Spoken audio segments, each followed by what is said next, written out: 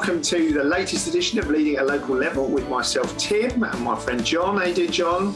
Good, thanks, Tim. Good to be with you again. Good. It's our week of mental health, isn't it? We're well into it. We've actually filmed this on 2 separate days, which is why we're now dressed slightly differently to we were earlier in the week. You're looking dashing as ever, John. Thank you very much, Tim. You too. Sadly, no cat today, though. No, she's upstairs today. Yeah, abandoned me.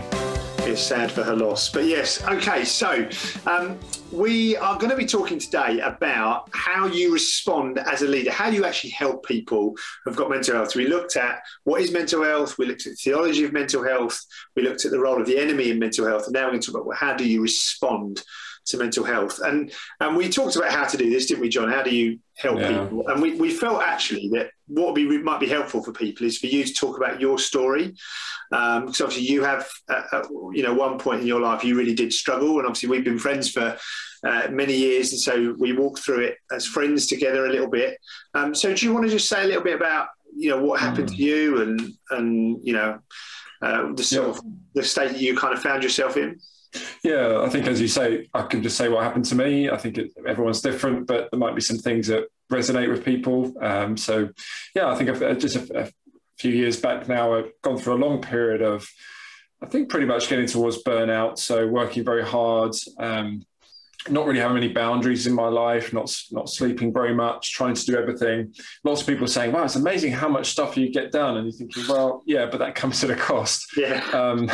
And just gradually finding myself getting to a place of just a lack of enjoyment, a numbness, to be honest, just feeling really quite numb and not bothered about anything, very uncommunicative, not really talking at all with my wife, not relating to my kids. So I could go on and on, just a number of things that over a number of months became quite a concern.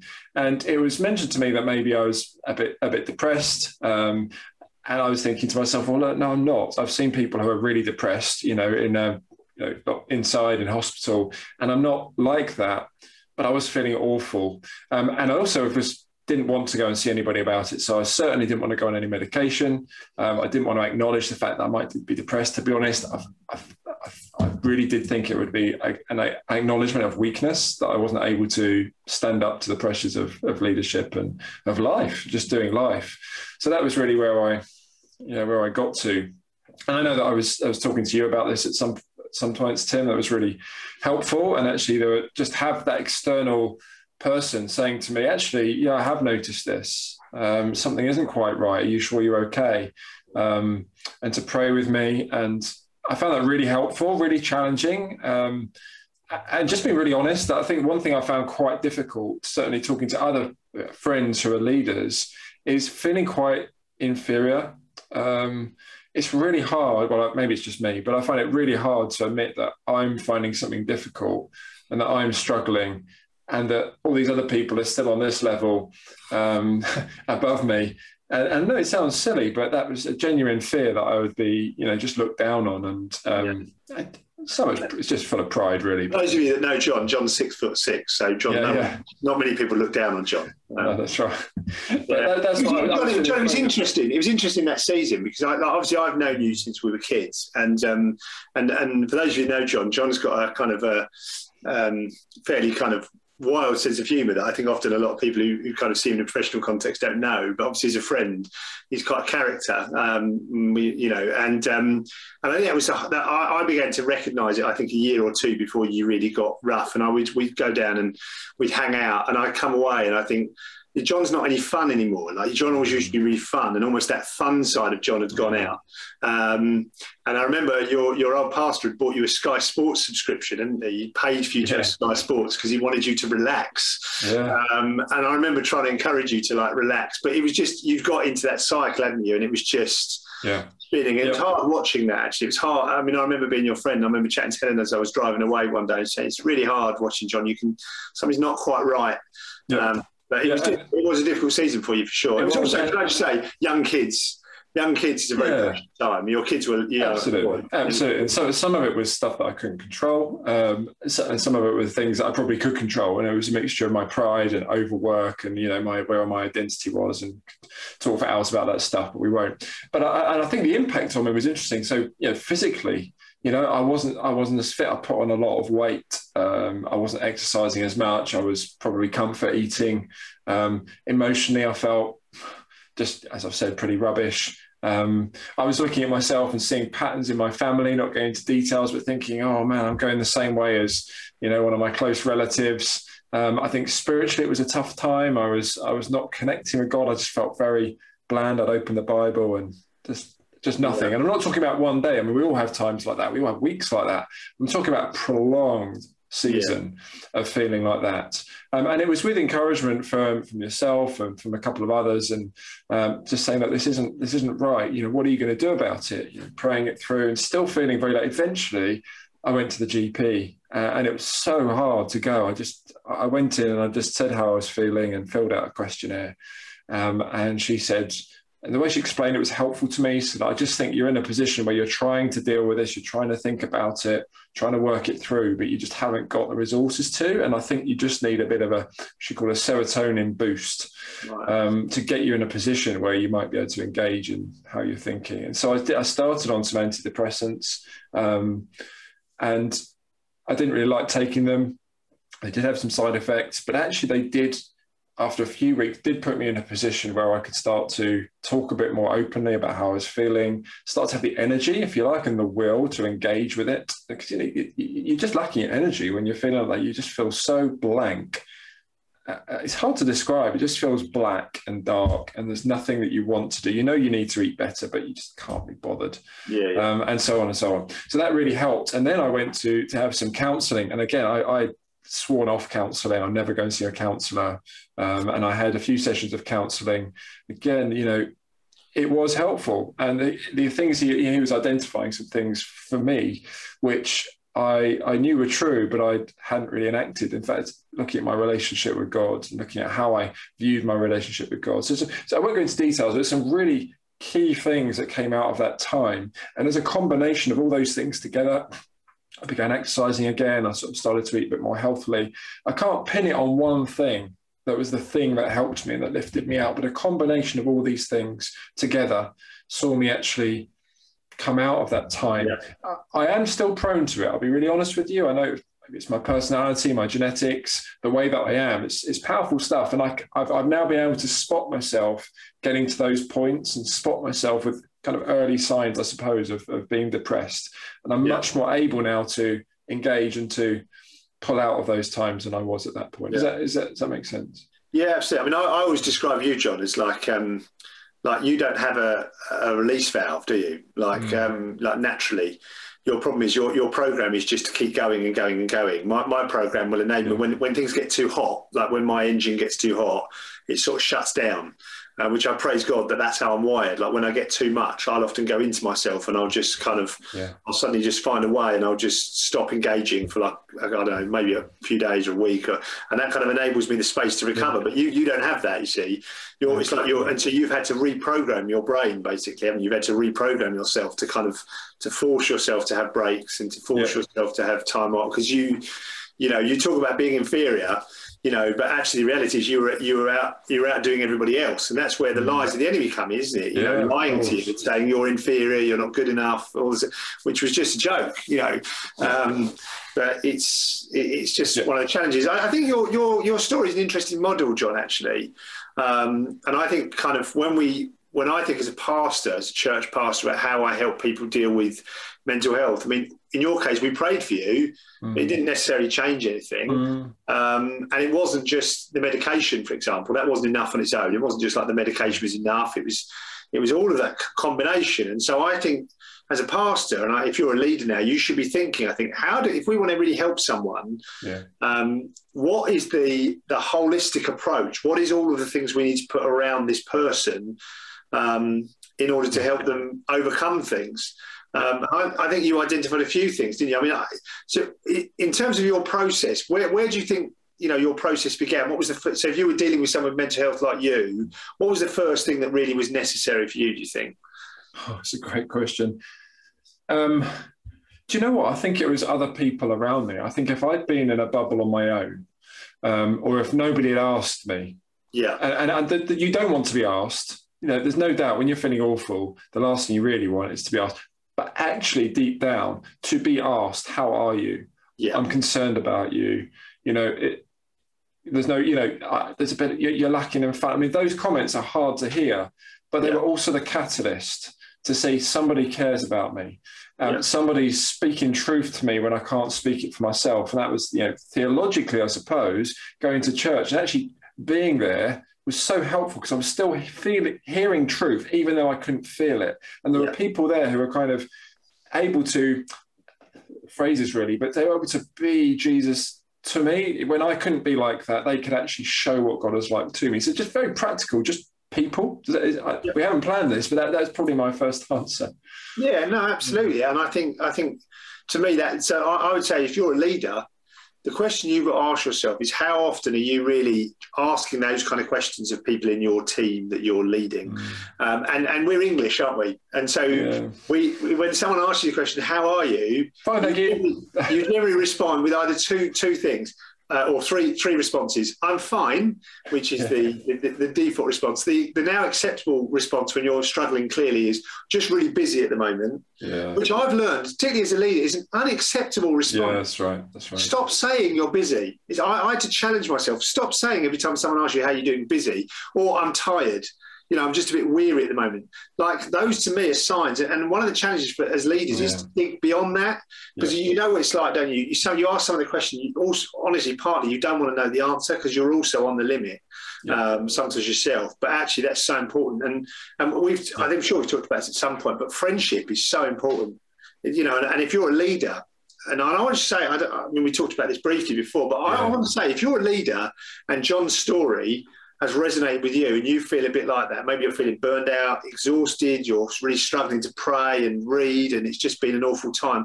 And I would like to say that I struggle like John does. I struggle, and I'm so grateful for my wife, to be honest. She's such an encouragement to me, particularly. She really helps me, I think. And I've got some really good friends, particularly that I can talk to, which help me get out of those kind of slumps that I go into. But if you're struggling, feel free to get in touch. We would hate for you. If you've got no one to talk to, then you can always come and reach out to us. We'd love to try and help you if we can. But if you've got friends near you, go and talk to them. And would you not say that's the first thing you need to do as a leader, John? Yeah, that's right. And that doesn't just come suddenly. It comes through cultivating those things, you know, in the good times, if you like. And so I encourage you to do that. But if you haven't done that and you're in a slump, then it takes boldness and courage, but it hurts a little bit, but it's well worth it. In fact, you have to. There's no choice, really. Absolutely. So assuming that you start to uncover that someone's got a problem, I think what I would do, I don't know what you would do in the situation, John, but I would as a leader, I would then want to spend some time really talking with them. I think talking is so important at this point, really trying to understand, you know, what's going on. Like, I'm not a professional counsellor. I think I've learned a lot about how to do some counselling techniques and things like that. And I'm always trying to understand, like, what's the issue below the issue? That's so important. What's really going on? If you're struggling with anxiety, what is the issue? Is it a lack of control? Is it, you know, feeling out of control? Is it the fact that you've let sin in your life in some place? Is it the fact that you know, what is it that's going on underneath that? And as a leader, I'm trying to tap into that.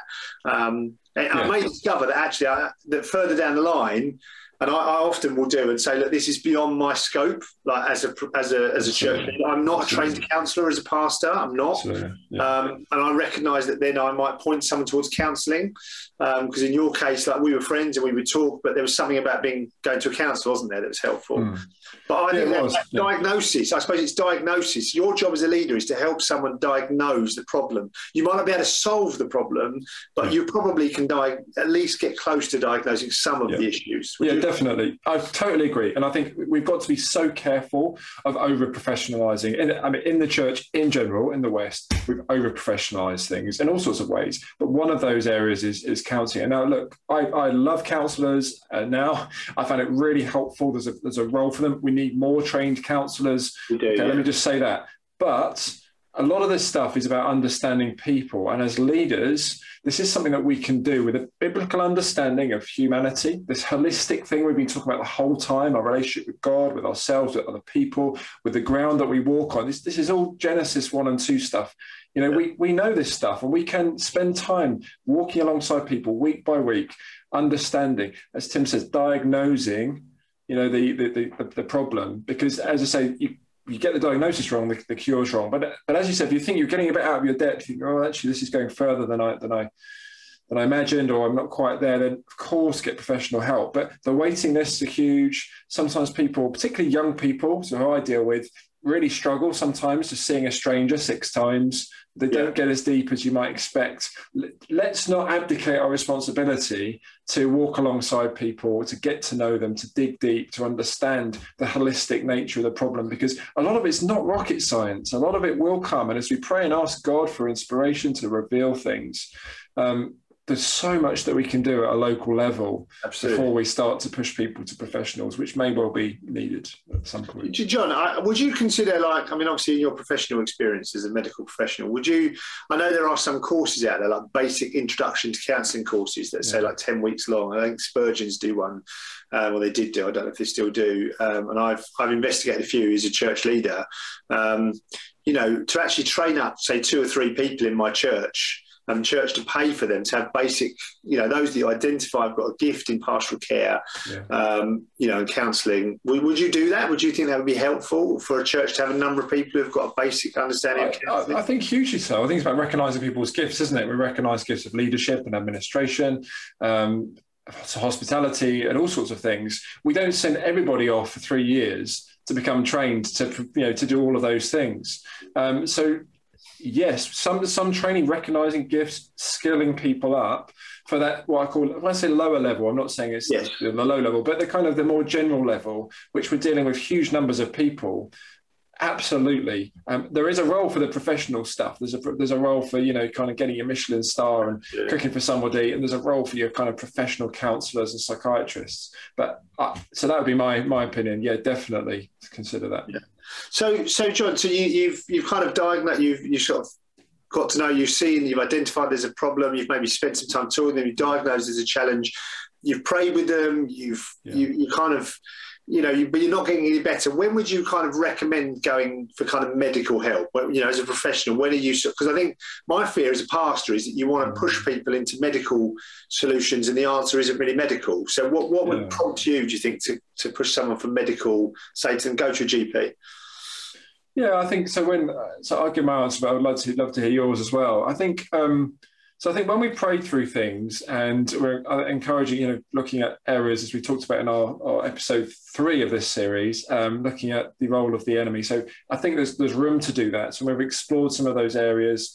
We've thought about general things, and we're thinking, actually, I still can't get to the bottom of this. Yeah. I don't think I quite know. I think I've got a clue that it might be something to do with severe anxiety. And we've talked about the general stuff, but I'm just, I'm not sure that I can go much further. And the second time would be when you're just feeling a bit out of your depth, and there'll be different levels for all of us. And it's okay. You might don't think, well, Tim would sort of keep talking to someone for another 4 weeks. I'm not sure that I can.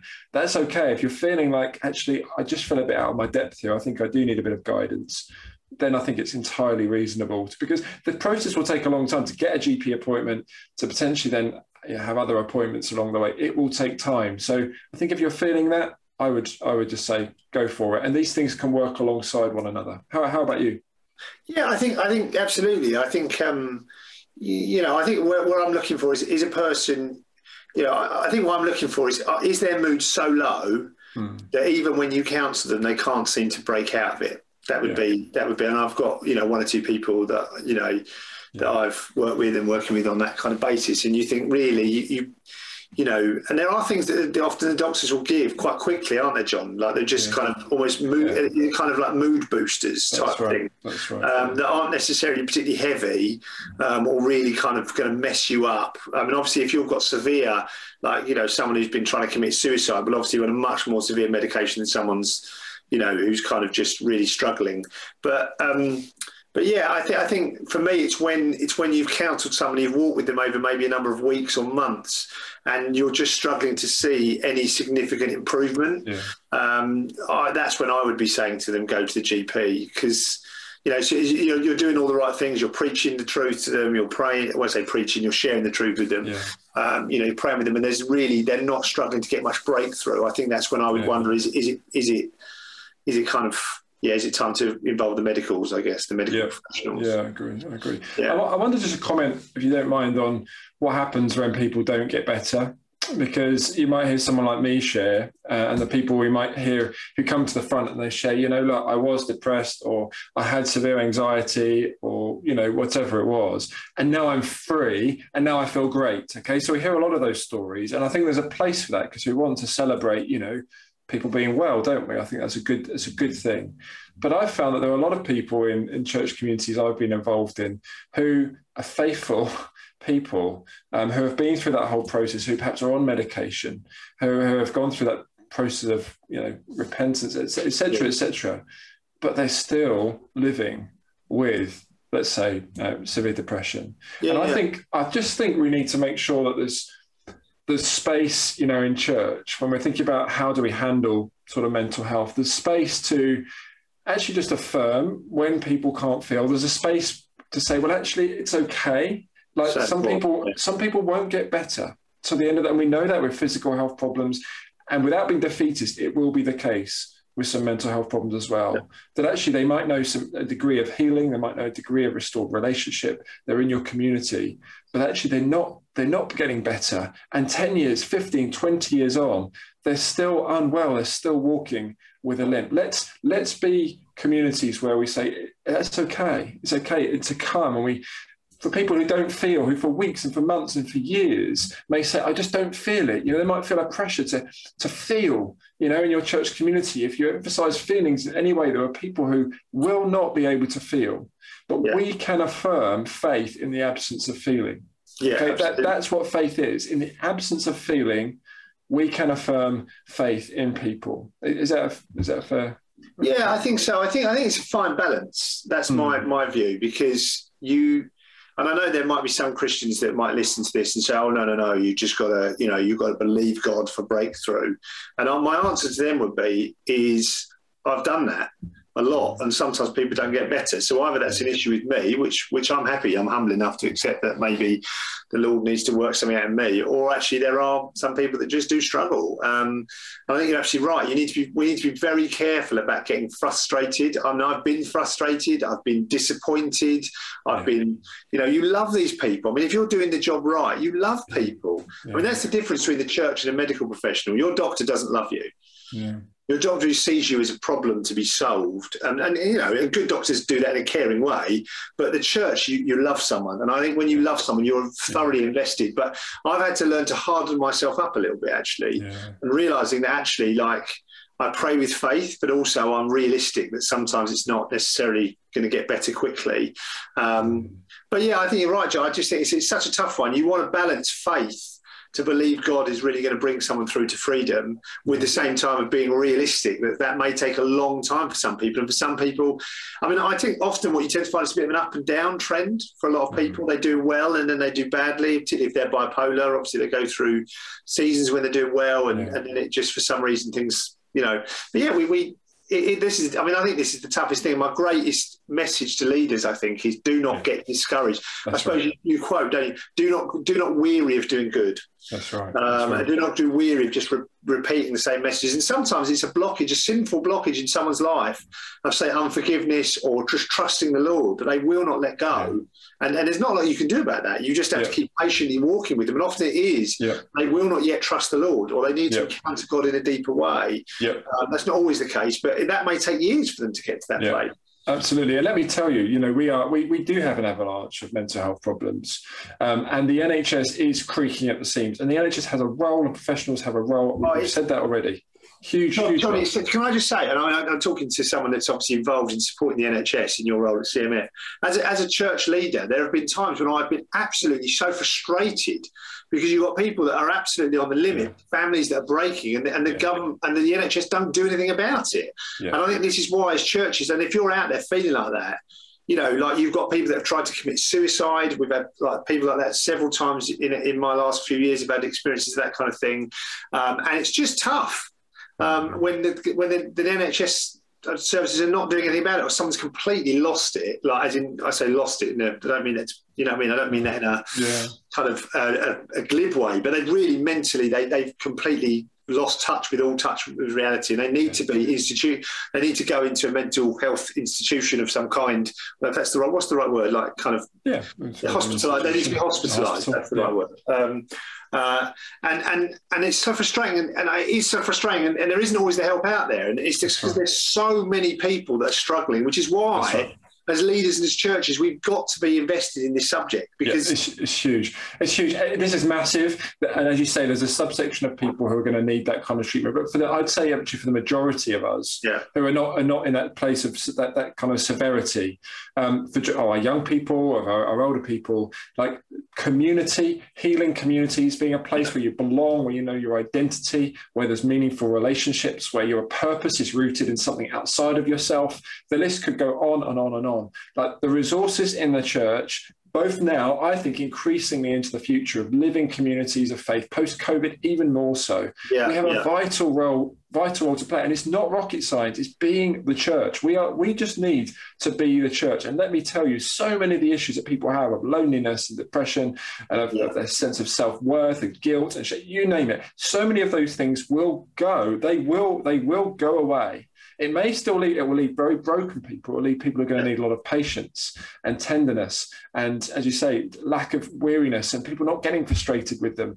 That's going to characterize the church. That's the church that we want to be. Amen. Yeah, and I think you're absolutely right, John. I think so. I suppose my encouragement to leaders would be is that seeing how important this is that I suppose I approach each individual, and I suppose I'm looking at each individual and thinking, what is the holistic plan that is surrounding this person? So particularly as a leader, you cannot deal with it on your own. But one of the things we do really well at our church is we see ministry as a team thing. So, if we're dealing with, we've got lots of people in our church that struggle with mental health issues, but we don't just deal with them alone. So we share it round. I might be the kind of the counsellor. Often my role is often to come in and give them the kind of the sort of come on, let's get moving. And then you've got other people that are just, they're friends, other people that kind of like we'll meet with them weekly just to encourage them. We often do sort of very practical things. We've got things where we might recognise that someone's got a problem with, say, eating, and we look at, how can we get someone to help them with their diet or to teach them to cook better? How do we involve them in an activity that, a lot of people have got no life skills. That's right. A lot of people that are very broken, if you're taking someone from the urban poor, particularly who have come from very broken backgrounds, they've never held down a job in their life. No wonder they've got struggles because their whole life has been devastated. And so my question to you as a leader, and I suppose I'm talking to people that I'm talking to here, but I suppose I'm talking to you at the same time, John, is that really is that every single person we approach, you have to have almost like an individual care plan. To use a very medical phrase, it's almost like a spiritual care plan. What is the support we're putting around this person? And I think the greatest challenge for us in this era is to not be laissez-faire, slapdash, casual, kind of about recognising that we need to offer that kind of holistic support. I like doing this hand movement. It's a lovely hand movement, I think it's really good. It's a team, isn't it? So knowing our boundaries, time and again in churches I've seen, one person taking on one person, and they try and take on everything. And actually, they become the go-to person. You can get unhealthy codependency. You get burnout. You get all sorts of issues, and people operating outside of their skill set. You name it. So team approach, where people say, "This is what I can do." And I'm not going to feel guilty for what I can't do, because for a lot of people, we know this. You give, and the more will be demanded. There's always more you can do, and people end up getting overstretched. So if you've got your team saying, who's well placed, you say, to do the counselling part, the friendship part, the practical helps part, and where's our boundaries? Knowing your boundaries as a leader, helping your team to know their boundaries, and knowing your team well enough to know where the gifts are, I think it's a fantastic model. And I've seen that work so well in churches. And so I think that's, I suppose you said the answer to the question at the beginning was, how do we help people? I think you've got to have a clear kind of, multifaceted approach. Yeah, that's it. That you've got working around someone. And if you haven't got that, if you're trying to take it all on as a pastor or as a home group leader, you need to see different people able to input. And I often invite people in the church. I'll say, will you regularly meet with this person? They need your help in this way. This person's garden's a disaster. Yeah. Can you please go and help them? They just need to get that sorted. And we've got guys that will go and do that. And so it's seeing it as a holistic approach. It's fantastic. Can I just say resources as well? We've listed some under the podcast. I mean, look, the Mind and Soul Foundation, I know some of the guys there, can thoroughly recommend their resources. They've got a mental health access pack, really good stuff, information resources, biblically focused, very practical, written by psychiatrists and therapists and sort of lay church leaders. So check it out. Can I make a recommendation, John? Yeah, cool. As a church leader, the Freedom in Christ course was really good. Basically, it's very gospel focused.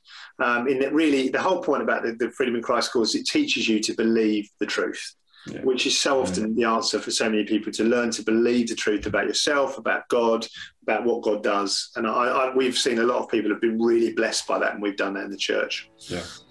Great stuff. Thanks, Tim. Thanks, John. Good. Last one. Next one's going to be a good one, isn't it? That's it. We're going to talk about what happens when it's not mental health and actually just got some snowflakes. On that note, we'll say goodbye. See you, mate. See you then. Bye. Bye.